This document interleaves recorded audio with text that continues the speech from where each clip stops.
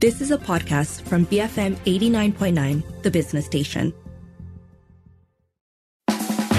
Inside Story on BFM 89.9. Good evening. You're listening to Inside Story with Lee Treelin and Sharmila Ganesan. Tonight, we kick off a series on the various coalition manifestos. So we're starting with how they plan to address transport and urban policies, especially in light of the LRT shutdown. First, we'll speak to an analyst who's done the manifesto comparisons. And then later, how do public transportation kerfuffles affect us all? So tell us, are transportation issues a big deal for you this GE? How has the recent LRT shutdowns affected that? Call 7733-2900, send a voice note and WhatsApp 018-789-8899. Tweet us at BFM Radio. This is Inside Story.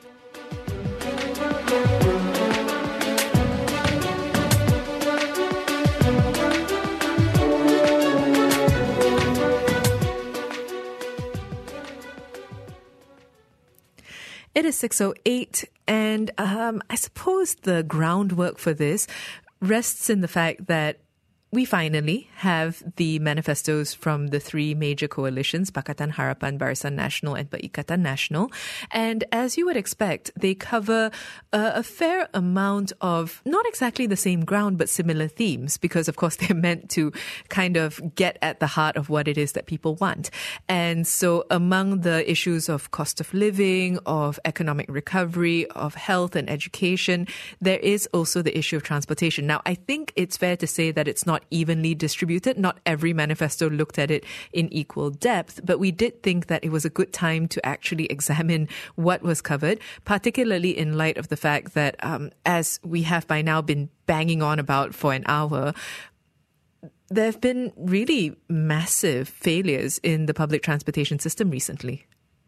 So I will say, first off, it is at least heartening that all three coalitions are taking this on as an issue to platform, but that's really a very low bar to cross. I was going to say. I mean, I feel like I should be give some credit where it's due, but the devil is really in the details, right? Because there have been analyses of the various manifestos on a number of topics, and you see criticisms like, well, this is pretty much just 3 bullet points, or that's not really saying as much as it should.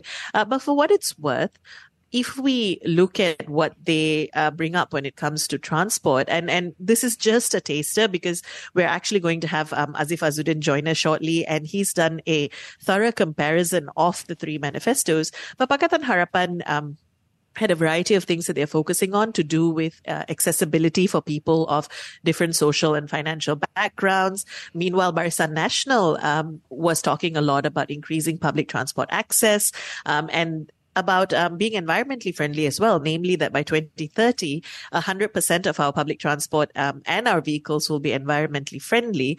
Quite a high ask there. And then in Perikatan Nasional, meanwhile, their concern was more about the B40 who are in rural areas and providing public transport for them. So that's sort of the variety of issues that are being brought up, which again, I will say, from a neutral standpoint, all of them quite important to talk about. The other thing, right, when it comes to public transport is that they're very based and grounded in lived experience. In other words, if you look at the manifestos and what they're suggesting, I think people will end up having very strong feelings about whether or not they are A, the most important thing to address at this moment in time, and B, whether they are in fact the most actionable. Because unlike other situations, say the economy, which can seem a little bit more nebulous, the plans emerge through programs and budgets, which then get filtered down towards, say, job creation. When it comes to public transport, and if you say, for instance, we're going to make sure that stations are accessible, that is something that someone walking into the station every day, being faced with a broken down lift, being faced with an escalator that isn't moving, will be able to say, are you sure? I mean, yeah, and this is important, but are you sure? And so it is, I think, interesting to see how people respond to the issue of transportation. So we are going to be shortly joined by Azif Azuddin, an independent urban mobility researcher. But again, today the focus really is on the manifestos and what they promise when it comes to transportation. Let us know, are transportation issues a big deal for you this GE? And how has the recent LRT situation, mess, all of it affected that?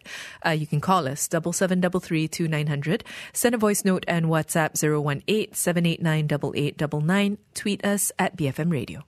Brainy, fancy material. BFM 89.9. It is 6:13 and you're listening to Inside Story with Lynn and Sharmila. Today we are starting off a planned series on comparing the various manifestos from the coalitions. We're starting off today by looking at the specific aspect of transport and urban policies. And this is because, we don't really need a reason to do it. It's important, but also especially because of the recent LRT shutdown. So we're asking you, are transportation issues a big deal for you this GE? And how has the recent LRT shutdowns affected that? You can call 7733-2900, send a voice note and WhatsApp 018-789-8899 and tweet us at BFM Radio. Joining us now, we have Azif Azuddin, an independent urban mobility researcher. Azif, thanks for speaking with us today. Thanks for having me. So, did the manifestos give a lot of focus to the issue of transport? I would say they touched upon it. That's me being very generous. They touched upon it. But Pakatan, I would say, Pakatan Harapan's manifesto went quite comprehensively with it. I'm pleased with that. But I can't say the same for Barisan or Perikatan's, which gave kind of like a very cursory look over transport. More like checking boxes as opposed to actually thinking about it seriously as an election manifesto. So broadly then, how did their transport policies compare to one another? What did each coalition promise? Right, so I think we'll just go through the laundry list here. So the Pakatan Harapan manifesto, when it comes to transportation, they focus quite a bit on, a lot actually, on urban transportation. And you can see this reflected a lot in how they want to increase public transport access. So you have one section that talks about increasing 10,000 buses across Malaysia with 7,000 in Klang Valley, right? They also talk about making sure that urban areas have 80% of bus stops and all stations are within 10 minutes walk. Now, that's an indication that Pakatan knows where their voter base are and they're really focusing on urban areas. And because it's Klang Valley, because they mentioned trains, this is a reference clearly to Klang Valley in that sense. Then you also see things like first mile, last mile, right? They want to loosen up regulations and legislations for micromobility operators to start using. Because as we remember, earlier this year, micromobility operators were basically given a blanket ban, right, for safety reasons under the previous government. But then you also have things like payment accessibility, things like allowing people to use e-wallets, bank cards in order to pay for their transport fares. Now, this is something that you typically see happening in other countries around the world, London, for example, even in Singapore. But the fact that this is the fact is, I think, just to give a summary of Pakatan's, a lot of it really is focused on the Klang Valley, and you can see that reflected a lot in, as well as how popular Pakatan is among the voter base in Malaysia as well, right? Mostly in the Klang Valley, Penang, and so on and so forth. Now, if you look at Barisan's, I'm sorry to say, very scant, right? They give, but it's also very telling of what Barisan's priorities are. Because if you see the manifesto overall, a lot of it focuses on B40 social protections. Very little is given space to anything else, right? But so when you look at what they have to say about transportation, they only talk about increasing and modernizing the railway network to connect major cities across the country.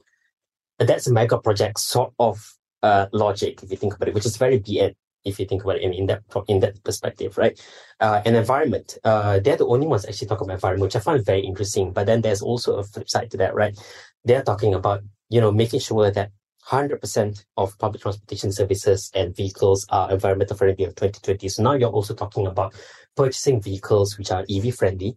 And that's also, in some ways, a lot of money involved. So, I mean, the BN logic is there, which is pouring money into CapEx, pouring money into capital expenditure, into acquiring new assets, into building new things, which has always been a very Barisan culture, I would say. And finally, we have Perikatan Nasional, which on paper looks like they did a bit more than Barisan. But if you look into the details or try to ascertain the details, it becomes quite disappointing, because then you see things like, they give a very blanket statement on, we want to increase access of to public goods or public-based infrastructure, right? Or they want to improve public transportation system. They want to improve it in rural areas. They want to improve it nationwide. There's no specificity as to how they think about this plan compared to Pakatan, right? And I think what makes it even more disappointing, I guess, for Perikatan Nasional is that they actually have a section when talking about transportation. They're very keen on developing highways as well, right? So they're talking about using gantry-less tolls and increasing lanes in critical areas, wherever that may be. As well as speeding up the development of the Pan-Borneo Highway, Central Spine Road, East Coast Expressway. All of these are regional highways. They're not really Klang Valley based, but it's also very telling as to who Perikatan is reaching out for. And a lot of it is really not Klang Valley based. A lot of it is really in areas where they feel like development is needed, where they can win over bases. Because you have what? The East Coast Expressway, we have Central Spine Road, which is all East Coast areas, Pahang, Terengganu, and then of course you have the Pan-Borneo, which is in East Malaysia. So yes, I mean, so if you look at overall, the sort of focuses, the sort of transport policy focus that is given in each manifesto is very telling as to the development culture of each coalition, as well as who they think their voter base is strongest. So considering the different focuses and targets and assumed demographics, right, that we're thinking the coalitions are reaching out to, from your point of view, if you'll pardon the pun, who's offering the best ride here? It really depends where you're from. It really depends what type of voter you are, where you're based as well. So if I'm someone from the East Coast, I don't need railway developments to be beefed up. I don't need first mile, last mile. If I'm from East Malaysia, I don't need those sort of things, right? I just need the Pan-Borneo Highway to make sure I can get from different cities, different townships to one another. But if I'm living in the Klang Valley, if I'm living in Penang, then Pakatan's policies become relevant to me, because I want an comprehensive first mile, last mile access. I want working trains. I want buses that run on time. So yes, I can't exactly answer who gave the best manifestos, because it all depends on where and who you are as a voter as well. So transport obviously is something that is close to your heart. In general, is it something that voters care about? Right, yeah.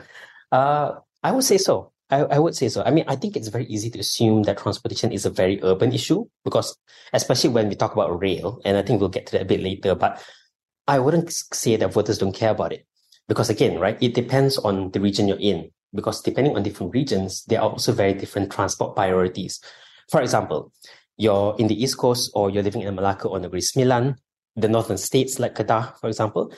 In these areas, you rely on inter-town buses, right? You rely on buses to go between towns for work, to do your groceries, to meet people.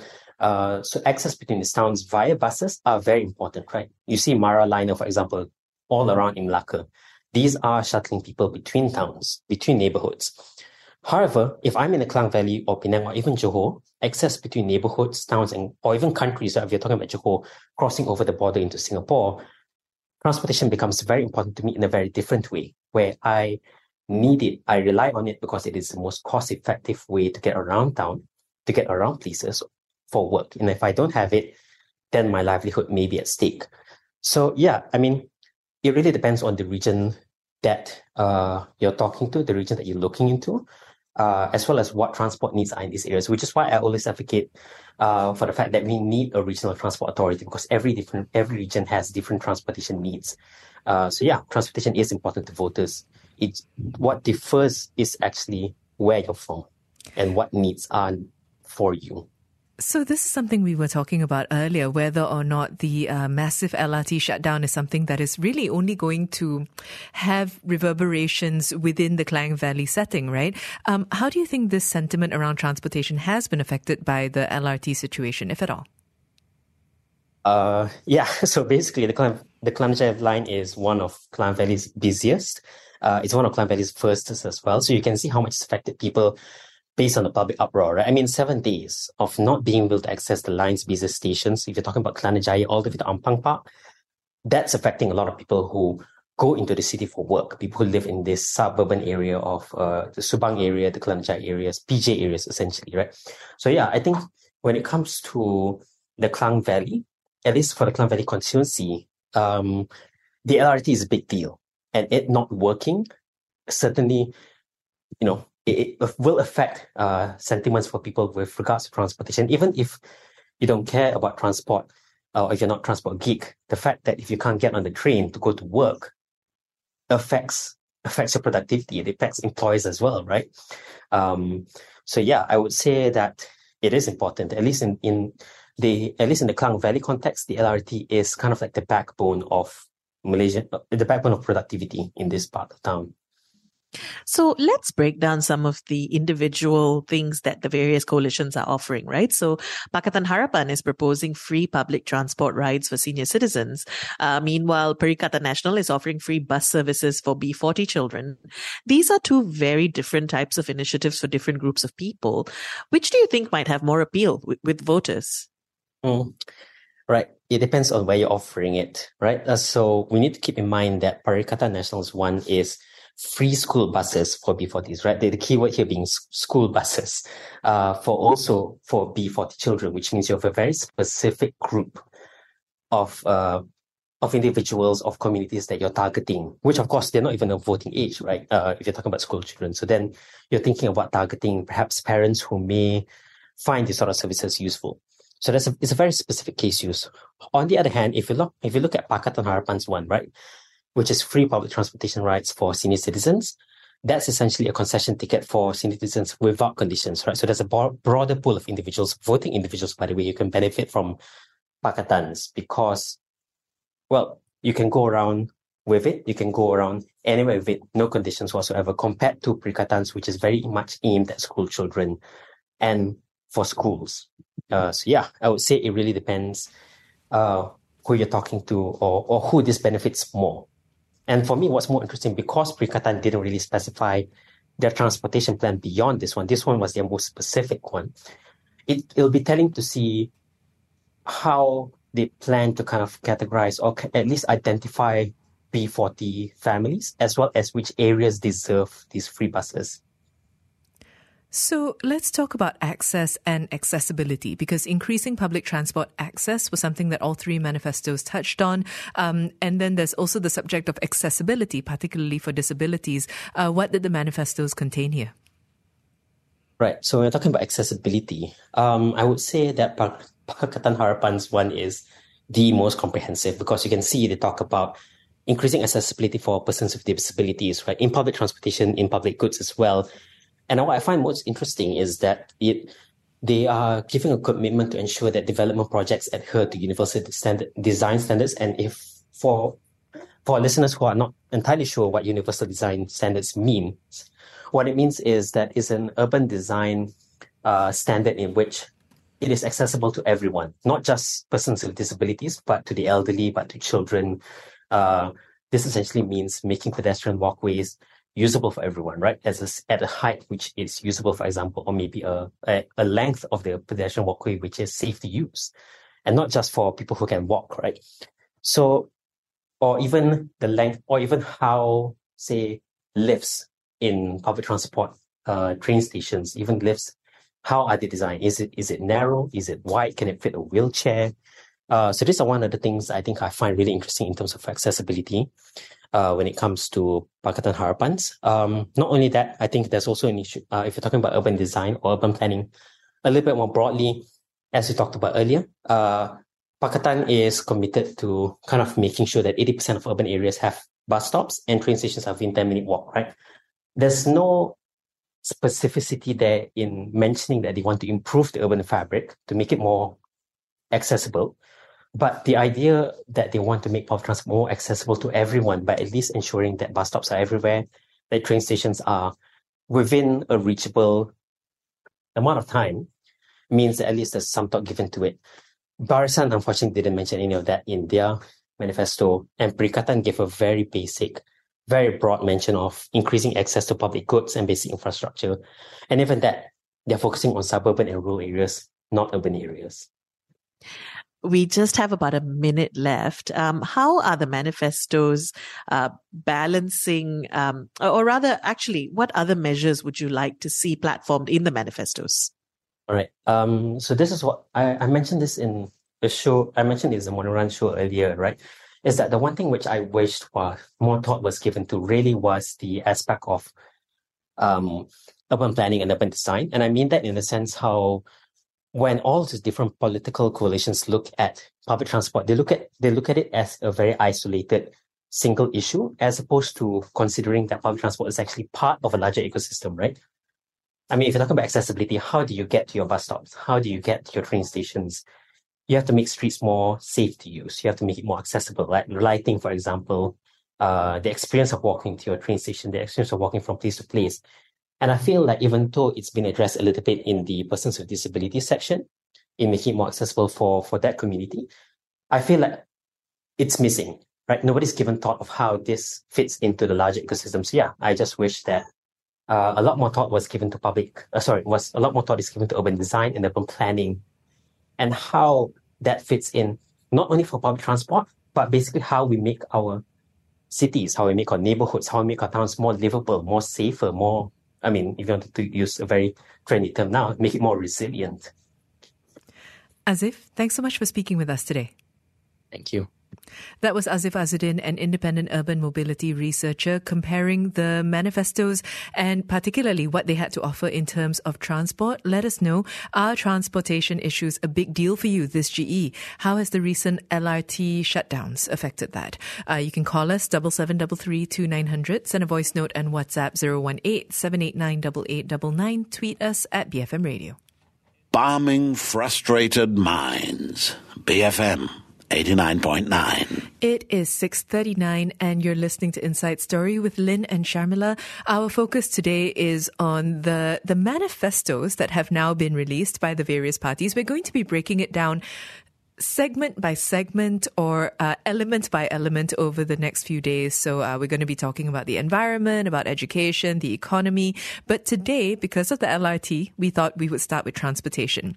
So we're asking you, are transportation issues a big deal for you this GE? How have the recent LRT shutdowns affected that? You can call 7733-2900, send a voice note and WhatsApp 018-789-8899, tweet us at BFM Radio. And by the way, if you missed our interview earlier, you can check out our podcast after. And the reason why I'm bringing that up now is because earlier we spoke with Azif Azuddin, who actually did that kind of block by block comparison. So if you haven't done it yourself, I think checking that out might be helpful. Anyway, we do have some messages and voice notes. Let's start with a message. So let's see. We have, actually, this is a good one. Vincent says, public transport is bad because it doesn't win votes. Malaysians prioritize, number 1, cheap petrol, number 2, cheap cars, number 3, abolishing tolls, and then ... number 10, public transport. Perhaps if public transport was a true Malaysian priority, we would have had LRT, BRT lines in Penang, JB, Kuching, HSR, Pan-Malaysian train line, and a couple more MRT lines in KL. Well, I would, before I respond to that, Vincent, because I think those are really good points. Simon says, no concern. And I think that these two are related, right? In the sense that, well, actually, Simon, if you want to get back in touch and say why no concern, I'd love to know. I was wondering whether it's just because you're a car driver. And you're happy with the roads, although every time we talk about Malaysian roads, nobody seems to be. So there is that. But back to your point, Vincent, it's so true. When you listed number 1, 2, and 3 as being cheap petrol, cheap cars, and abolishing tolls, it's true. That really is what a car-centric society, which we totally are, tends to look at and say, yeah, what about this? What about that? And I think that a point that Azif raised a little bit earlier, which was about the difficulty of having a unifying banner for public transportation, is also a very important element to consider, because the thing is, we don't all want the same things when it comes to public transport. Sure, we want to get from point A to point B in the, fastest and preferably cheapest way possible. But where the point A and B, where those points are, whether we care about the environment, whether it is about saving money, all these things differ so greatly. I also think a little bit of, while I actually agree with your point, Vincent, I think where it gets complicated is it is a little bit of a chicken and egg, right? Because which should come first? If the government was better with improving our public transport, would these then cease to be our main concerns, because people are concerned about petrol and cheaper cars and paying tolls because there's very little other option for most other people. And then not just public transport, right? Are our cities walkable? Is the last mile connectivity there? And if the government were to put all of these things in place, maybe public transport wouldn't be number 10 on that list. We do also have voice notes that have come in. Let's start with this from Ellie. To me, public transportation issues have always been important, and it's upsetting to see how Rapid KL became progressively worse since 2021. I think we're told to buy a car when one of the main reasons we take public transport is to avoid high traffic on the road. And, it saves time and money and stuff. And not everyone is fortunate enough to own a private vehicle, and the fact that we have to offset the rising living costs, low wages, long working hours. We're literally being robbed of our time and money, and we shouldn't be begging for a good basic infrastructure. It's supposed to be a right for everybody. And that's why I think this GE is super important and action needs to be taken now. Ellie, thank you so much for that voice note. We're being robbed of our time. I think I wanted to reiterate that point because it's an interesting one, and one that came up yesterday in our discussion about the LRT as well, because it is true when you think about the amount of time. And while our focus is on public transport, we can also, I think, while talking about transportation, talk about roads and talk about traffic and talk about the quality of roads and the fact that you pay toll just to sit in a jam anyway. And so, all of that is absolutely a robbing of time. Well, Munif says, through the decades of our independence, we've been bombarded by manifestos, each and every one of them containing public transport as an item to address. And yet here I am, stuck in traffic while the LRT is out for a week. No prizes for guessing if I still buy into manifestos from these jesters. There have been jesters, there have been clowns. What other words have people been using to describe the parties? It's been a fair number. Some unmentionable ones as well. A lot of unmentionable ones. Yeah. This point, Munif, I wonder whether when I say we, I mean the media are partly to blame, because earlier Azif actually said that some of the manifestos mention it in greater detail. For others, it's just a mention. But maybe because we care about it and because you might care more about urban planning in your industry and in your job. And so it's something that you think of. I wonder actually whether each of the manifestos, and I can't remember off the top of my head, have actually placed that great a priority on public transport, because as we heard earlier from Vincent, it's not necessarily something that wins votes. Yeah, I know. I was actually wondering the same thing, and I can't pretend that I remember anything beyond maybe the last couple of manifestos. So I'm not sure how much of an emphasis public transport has had in them. Actually, a number of people are making the point that the signals that sent out by the government in terms of what the priority is in fact being more car-centric than it is about being public transport dependent. So MZ, for instance, says, during the MCO, a certain party decided to give massive discounts to purchase private vehicles without considering whether our roads can sustain the increase. Now we're paying for it with crazy traffic jams during rush hour. I know who I'll not vote for. Fauzi, meanwhile, says, we are becoming a car-centric society because our public transportation is awful. So difficult to go from point A to point B. Yeah, I think that those are excellent points and very much related. Keep those thoughts coming. That number to call is 77332900. You can also send a voice note or WhatsApp 018-789-8899. You can tweet us at BFM Radio. We'll be back for more of your thoughts after this. Keep it here, BFM 89.9. Break from monotony. BFM 89.9. It is 6:47 and you're listening to Inside Story with Lynn and Sharmila.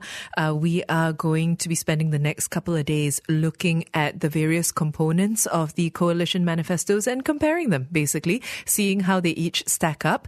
And today we're starting with transportation because why not? In the midst of being right here in the Klang Valley and seeing a major public transport artery shut down, or at least almost half of it being shut down, seemed like a good time.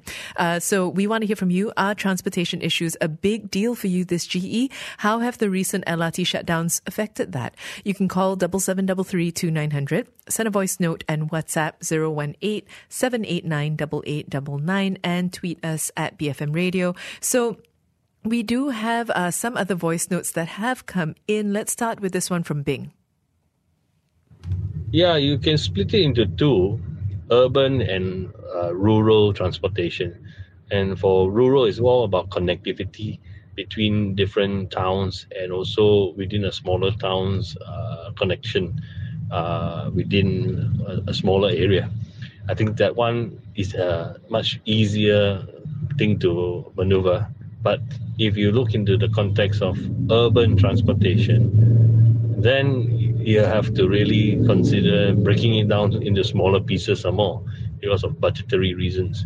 As it is right now, I think we have sufficient train transportations around and also bus routes. But the thing is about accessibility. Think about walkability. If you are at the Pusat Bandar Damansara MRT stop, can you walk all the way to the Semantan stop? Think about that. It's totally unwalkable, right? A simple thing like this needs to be addressed because there's no proper 5-foot path, there's no pedestrian walks, as well as there is no proper shade, I think. So think about that. And think about, even motorcycles going on pedestrian lanes. There's no walkability in Kuala Lumpur context. And it's going to be the same kind of behavior if Johor Bahru was to put one, Penang was to put one as well. Why not create a walkable KL? Right, say between Medan Pasar to Pudu Raya, make it a pedestrian walkway and you don't need any public transport to cut across there. Services will only be allowed in this area at a certain time of the day. Perhaps it can resolve your transportation issues since we are, always lack of resources in funding. A quick fix, and also a quick fix for the environmental concerns.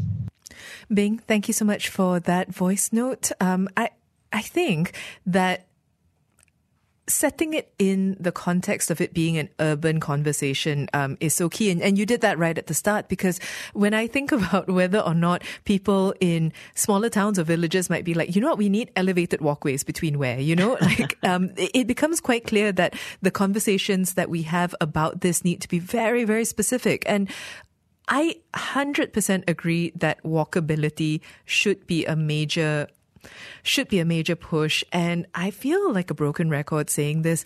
I'd like it to not bother being pretty, frankly. I feel as if whenever we do these sorts of projects, they come hand in hand with gentrification and billboards and people saying, come, take a walk, be a tourist, have Instagram spots where you can lean against the river or whatever.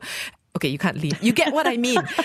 And I just don't understand why we can't just be functional. Let's have some functionality when it comes to our walkways and not necessarily for tourists, but for people who actually live and work in the city. And that functionality also plays into how, yes, we may have nominal sidewalks and walkways, but they are not at all built to accommodate our weather, the kind of rain we get or the kind of heat we have, because it's really just there to tick a box, or it's really just there to be a photo spot. And so, I agree with it being walkable as being a great goal, but it also needs to be walkable while taking into account what Malaysians have to contend with on a daily basis when it comes to our climate. Loeb has, I think, an interesting and important philosophical point. Human lives are complex and multifaceted, but when we pair it with those touched by the government, it seems that the failure is in many, if not most, of these areas. And I really like that comparison between hardware and software, and this idea of how what we need and how we use things, complex, multifaceted. Those are great points, especially when you look at something that affects as many people and spills over as widely as transportation. transportation. And it is true when you pair it with like the blunt force approach of governmental solutions, it does tend to feel like something is lacking. And also, as we heard earlier from our guest Azif, it also depends on the central philosophy of the government or the coalition in question, right? Whether how it is that they approach development, how it is that they approach policy. Are they people-centric? All these things come up. Well, Amir says public transport should and must be provided by the government. Previously, this was quashed by the implementation of Malaysia Inc. And then during Pemandu's era, the transformation of public transport was planned in Greater KL. Besides proposing the strategy for facing possible global recession, each party should present strategies to make public transport services A+. So, Amir, I guess the parties might argue that's what the manifesto is doing, that it's presenting their strategy. But I think where yours offers a more specific way is how are we going to make our public transport in particular top quality? If I could bring it back to the question of the election, partly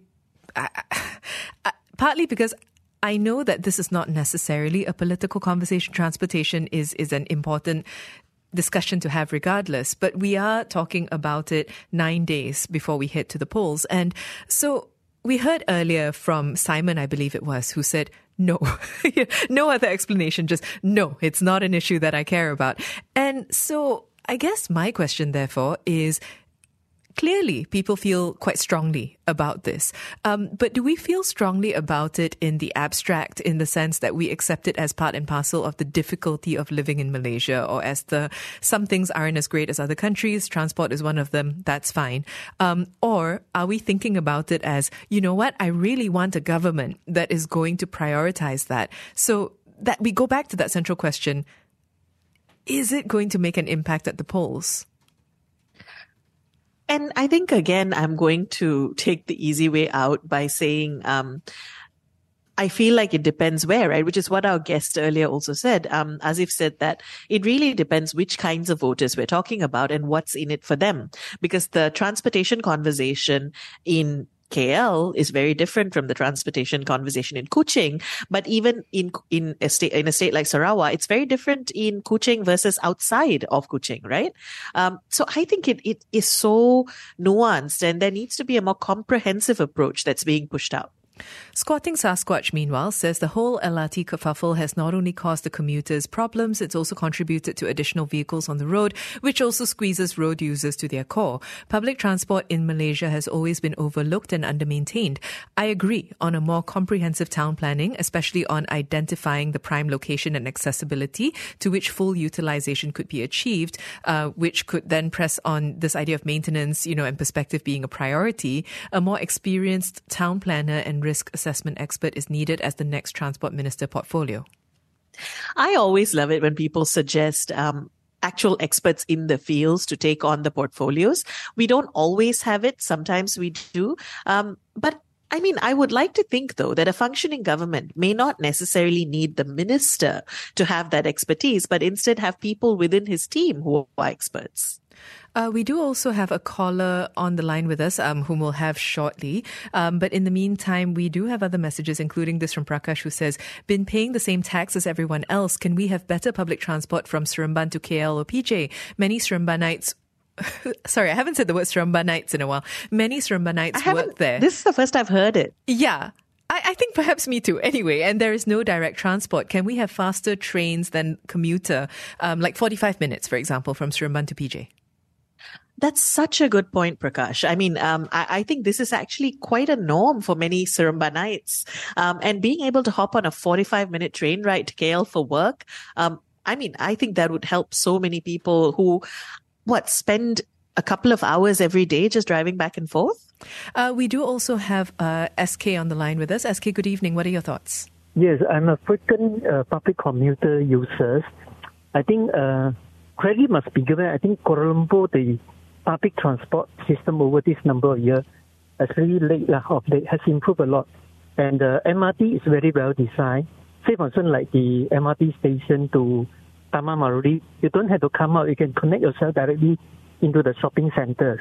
So these are the actually area of improvement that we must, when the credit is due, must be given. But I would like to comment on that perhaps the feeder bus should have a dedicated lane, or our bus lane should have something like BRT, bus rapid transit, which is much cheaper, that you take the bus, is in a jam-free corridor. So by taking public transport, you reaches your destination faster. And then you also can explore with electric bicycle. It's just something like in China they are doing to facilitate when you reach a destination to connect to your MRT station. So the other thing I'd like to point out is also that the power of planning local transport should be decentralized to local council, so that they can build bus stop, like they need to complement with the MRT stations. So, and I think like some developers are now providing buses, say for instance like Hub Sing, providing buses connecting to their property to the MRT. These are the things that maybe tax incentive, or maybe the government also look into, or whether new government, whatever, into giving tax incentive for companies that provide bus fare or public transport fare to their staff. So these are the things, or even maybe contribution towards the buses, tax incentive be given. And all this effort is integrated. I think we can have a very, at least a better public transport system. That's my point of view. SK, thank you so much for sharing. I'm so sorry to cut you off, but unfortunately we do have to head to the news. But I think I'd like to pick up that conversation about buses after this and how it is we can integrate that.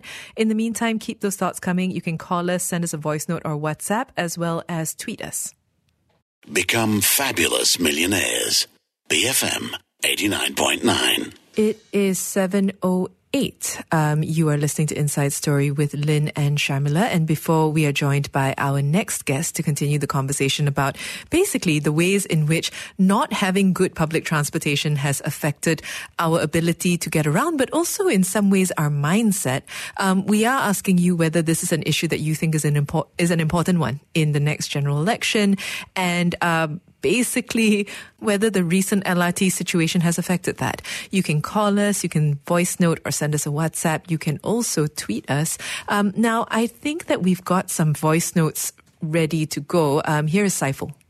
My humble opinion, the major public transport here in Kuala Lumpur or major city, yes, it's a big artery. When the one system shut down, we can create more congestion. But I'm just wondering, do any of the party, PH, BN or PN, looking at the transport for the rural area, the outskirt of Kuala Lumpur, outskirt of the city, on the small cities, and we need to look into that area also for those transport, because I still remember living in Kampung, my bus last time was about every 1 hour, sometimes every 2 hours, because that will create the urbanization, because people don't want to live in kampung or in the village, because there's hard work, hard to get a job in the nearby cities. And if we manage to settle that transportation in rural area, or I think outskirt of Kuala Lumpur or outskirt of cities, we can reduce the urbanization in this urbanization in Malaysia. Saiful, thank you so much for that. Ooh, so many good ideas all packed into one. I think this idea of, firstly, in answer to your question, it doesn't seem as if there has been a specific focus on rural areas in the manifestos. In fact, I think what our guest earlier said was that the Pakatan Harapan manifesto, while it was more comprehensive than the others, did also still focus very much on urban centres, the Klang Valley, and that's partly because of where they assume their base is. So yeah, sadly, I don't think there's been enough of a focus. But this point about being able to settle this issue of transportation and therefore reducing the burden of urbanization in the country, I think is a very good one. It's such a good one. And, when you talk to people about not wanting to live within the urban sprawl, the other option, which is to live further out or even to go further out into less developed areas. And that's a life that many people actually talk about wanting. A big barrier is really how you get around, right? And connectivity. And I really think that there's some great points to be made there. We also have another voice note that has come in. Here is Azmin. We need Hi. So we need to also address the fact that there's a section of our community who, for public transport to become convenient, it has to be right next to the doorstep. I mean, we've seen even people with cars, they refuse to park in designated parking spaces just because it's really far from, they need to walk a bit to get to their actual destination. So you can perform all the public transport improvements as much as you want, but we still need to address the mentality. Asmin, thank you so much for that voice note. I think actually the best person to open this up to is our guest, because joining us on the line now, we have Dr. Ahmad Farhan Muhammad Sadullah, who is a professor of transport engineering at University Science Malaysia. If you'd like to keep those thoughts coming, though, we are asking you if transportation is a big deal to you in this GE. That number to call is 7733 2900. You can send a voice note or WhatsApp 018-789-8899. Tweet us at BFM Radio. Dr. Farhan, thank you so much for speaking with us today. Welcome. Hi, how are you? Good, thank you. So I wanted to start by getting your reaction to that voice note that I believe you could hear just now from Asmin about the issue of mentality and the idea that even if you build something, if it requires 10 minutes of inconvenience or a change of routine from being able to just get out, get in your car and go, that people still won't take it. What do you think? Yep, that's public attitude. I think we need to have strategies and initiatives to also advocate good values among our people. Sometimes, I always say when we say rakyat didahulukan, I think it's also similar to a proverb that we all know from young. Buat baik berpada-pada, buat jahat jangan sekali. because life has to have a check and balance, right? In life, for us to mature, for us to excel, there must always be a check and balance, and we cannot always have our way. So I think that is also true with mobility and public transport. It's true, when we keep thinking about popularity, this is a hot topic now because of election, but I think it does not do service to regulating and disciplining people for positive attitude that will help our transportation, or for that matter, any other things as well. We need that. So I agree. We need to have ways to address that. So don't always say, okay, just rakyat didahulukan, or, I sound like a politician today. but I agree, we need to address it. And that is if we talk about road safety, that is also the issue. If we talk about professionalism, that is also the issue. So I think, yeah, that's right. We have to do that as well. So we did have Saiful who sent in a voice note earlier as well. I'm not sure whether you caught all of it, Prof, but he was talking about how... One, is it? The rural one. Yes, the rural transport, and whether that would be one way to reduce the pace of urbanization. Yeah, okay, that's a good point actually, because we are actually beginning to feel what they call the mega trends. If you have been I'm sure you have been following this. This has been around 10 to 15 years, and now we are feeling it. And the mega trends are, of course, climate change. I'm sure you are anxious there in the studio. Water is rising around you, it seems.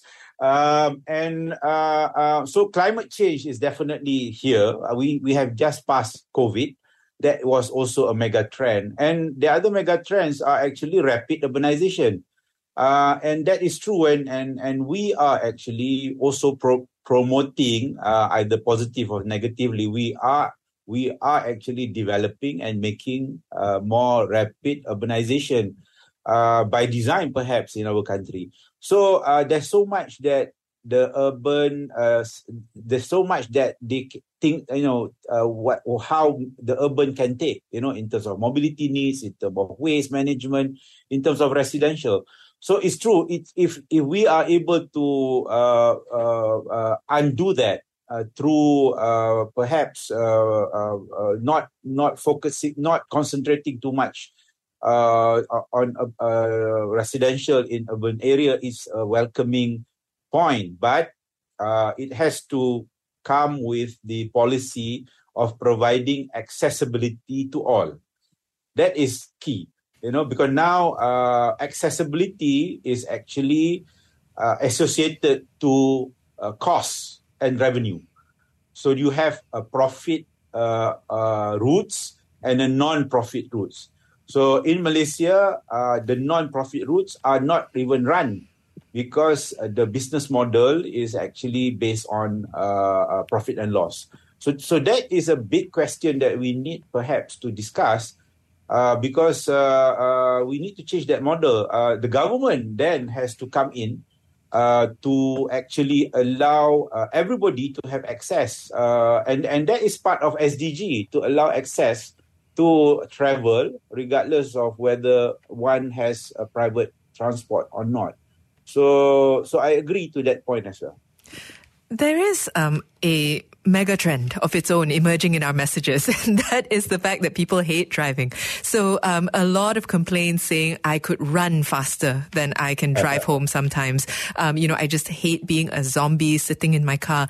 And I would love to ask the people who sent in those messages, as well as you, Dr. Fahan, basically, people hate driving, or people don't like the experience of driving in terrible traffic and all the rest of it. But does that automatically then equate to those same people saying, yeah, public transport, I would definitely do it? Because it seems to me that we have people who say, I don't like driving, but public transport is also not a viable option. And I'm not sure whether even if our public transport were to incrementally become better, that we would see that kind of shift and uptake.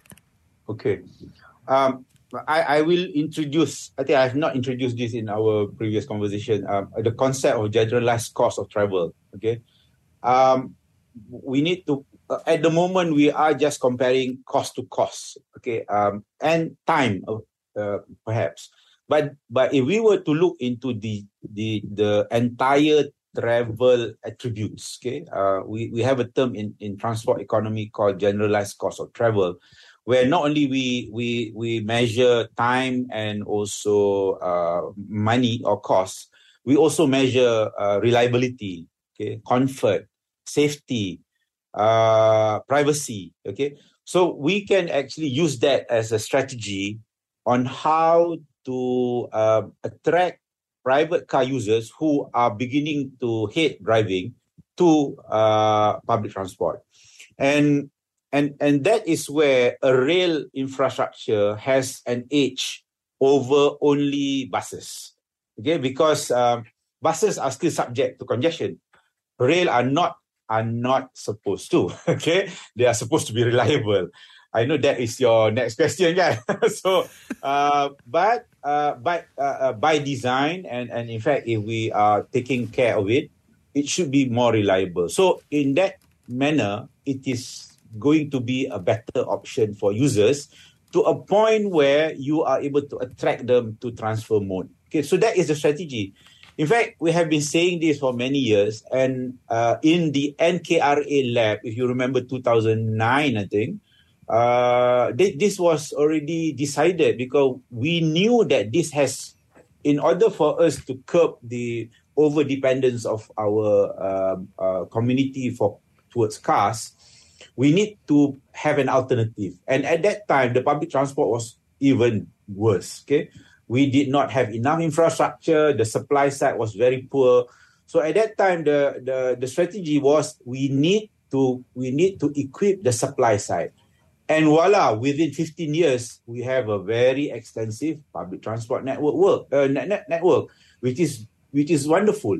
But now it is about its operation to be able to tackle the people who are now, not preferring to drive. Of course, within that 15 years, the traffic has also grown. We have also not helped by building too many roads. So it induces more demand towards private vehicle. Of course, motorcycle is also something that we know is also disturbing the balance. So things are getting more complex, but at least in Kuala Lumpur, we have that rail infrastructure, which we still have a lot of work to do to make it come to a level of reliability so that people like us perhaps or the middle income and higher would want to do it like the Western and European and the high economy countries. So that is a strategy that we cannot give up on. Okay, but it's again the problem we are talking about is in Kuala Lumpur. What about other cities? We have yet to start in other cities. So there's a long way, more sessions of debate, and of course we hope the government will also think. I sempatlah dengar you were asking about manifestos and so on. So I think that is also a reflection of how the political parties look into the future of mobility in the country. We're speaking today with Dr. Ahmad Farhan Muhammad Sadullah, Professor of Transport Engineering at USM. We're going to continue the conversation with Dr. Farhan after this. Keep those thoughts coming, though. If you have questions or if you'd like to weigh in on how important transportation issues are to you in the next GE, that number to call is 77332900. You can send us a voice note or WhatsApp 018-789-8899 and tweet us at BFM Radio. Best flipping moments. BFM 89.9, the business station. It is 7:23. You're listening to Inside Story with Lynn and Sharmila, as well as our guest, Dr. Ahmad Farhan Muhammad Sadullah, Professor of Transport Engineering at University Science Malaysia. So we've been talking a lot about, of course, transportation, particularly in the light of the manifestos, and we're going to ask you about that. Before that, though, of course, there has been just a massive recent news story about the LRT. So what are your views on the way the current LRT shutdown is being handled? Okay. Interestingly, I was a victim also yesterday. I was in KL yesterday. So I couldn't go to where I wanted to go. And there was no taxi, so I had to get a lift. Okay, but it is rather unfortunate, of course. But I think many things have been said about it. Maybe we should look it from a different angle. Okay. It's definitely a disappointment because it disturbs reliability. It actually brings down the level of trust public transport users have to the system. But I think what can we learn from it is a better way to move forward. I think for one, I know many people may not like this, but this is actually teaching commuters to be more resilient and agile, okay? Because there are many more things to come. If we bring the concept of VUCA, vulnerable, uncertain, complex, and ambiguity, which also sort of correlates with the mega trends. I think we need to prepare our citizens for this situation. No doubt we do not want to welcome it often, but when this happens, the community need to be more resilient. For example, find alternatives. Okay, we know the authorities have helped by providing complementary and support buses and so on, but it will never meet the same demand because rail has a better throughput and so on. But what about invoking a work from home protocol? When this happens, companies and whatever, they should invoke immediately. Don't waste your time going into work the next day. Yesterday, I mean, on Tuesday everybody was caught, but Wednesday we were supposed to be better prepared. And if we were, if you have been traveling, for example, in Europe, in UK. Since pandemic ends, this has happened so many times, and they are not. Maybe they are due to strike and industrial action. They are also due to weather, but their system do shut down. So I'm not condoning the shutdown, but I think it is an opportunity for our community to be more resilient. So I think, no doubt, first day we bombard Prasarana and those who are in charge, but I think we need also to start looking at alternatives, and we need to build alternatives. Okay, so there is that part that the commuters need to do, but there is also the part that, of course, Prasarana as the operator must also do, and I'm sure they would have to improve their risk management schemes, all right?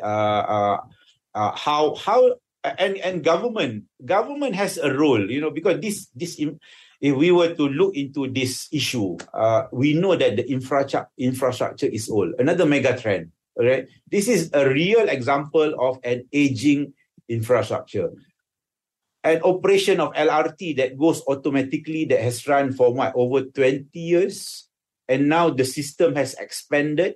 What has the government done for the many years in terms of upgrading? So we need to ask that question as well. When was the last time there was an allocation in the budget or in Rancangan Malaysia, a large sum to upgrade the LRT system that has been plying our routes since last century? I can't remember, but I'm to be corrected. So I think this is another dimension that we need to, stop just blaming everybody. I know now is the time for that, but as a professional, I think we should also look into this. I was also discussing yesterday about this because being a victim, ideas comes out a lot. I think it has also something to do about the financial model. Okay, if we were to maybe I was also not having too much information about the original LRT system back then. But if we were to look into the current MRT system, we look at the business model, right? It is being constructed by MRT Corp, right? And MRT Corp will construct and then deliver and pass it to Prasarana. Prasarana is an operator. So what happens when the system gets older in 10 years from now? Who is going to invest? Are you expecting Prasarana to invest? I would expect the government, because of course MRT Corp is already done with the job. They are doing other jobs. But who is going to actually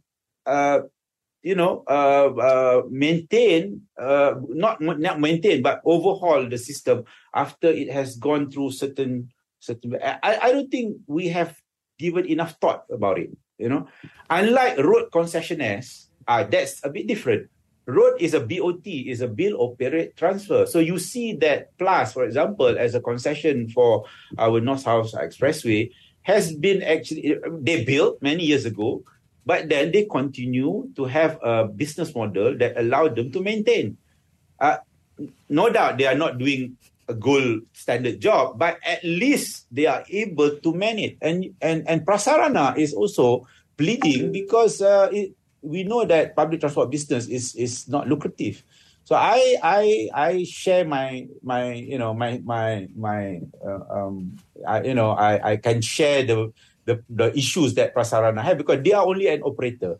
So these are the questions that maybe we can discuss because it has to do with the business model, and we are still building MRT3, LRT3, and now our ECRL, and they are all following the same business model. So a lot to discuss on this. So I look at enough of bashing. Let's see how we can mold the community and how we can come up with new effective models, which has worked for the government and the country, but it requires tweaking. It requires some modification for the future. And that's something that we'll have to explore with you another time, Dr. Farhan, because we are out of time today. But thank you so much for speaking with us today. All right. Happy election. And to you. That was Dr. Ahmad Farhan Muhammad Sadullah, Professor of Transport Engineering at University Science Malaysia. This has been Inside Story, BFM 89.9. You have been listening to a podcast from BFM 89.9, the business station. For more stories of the same kind, download the BFM app.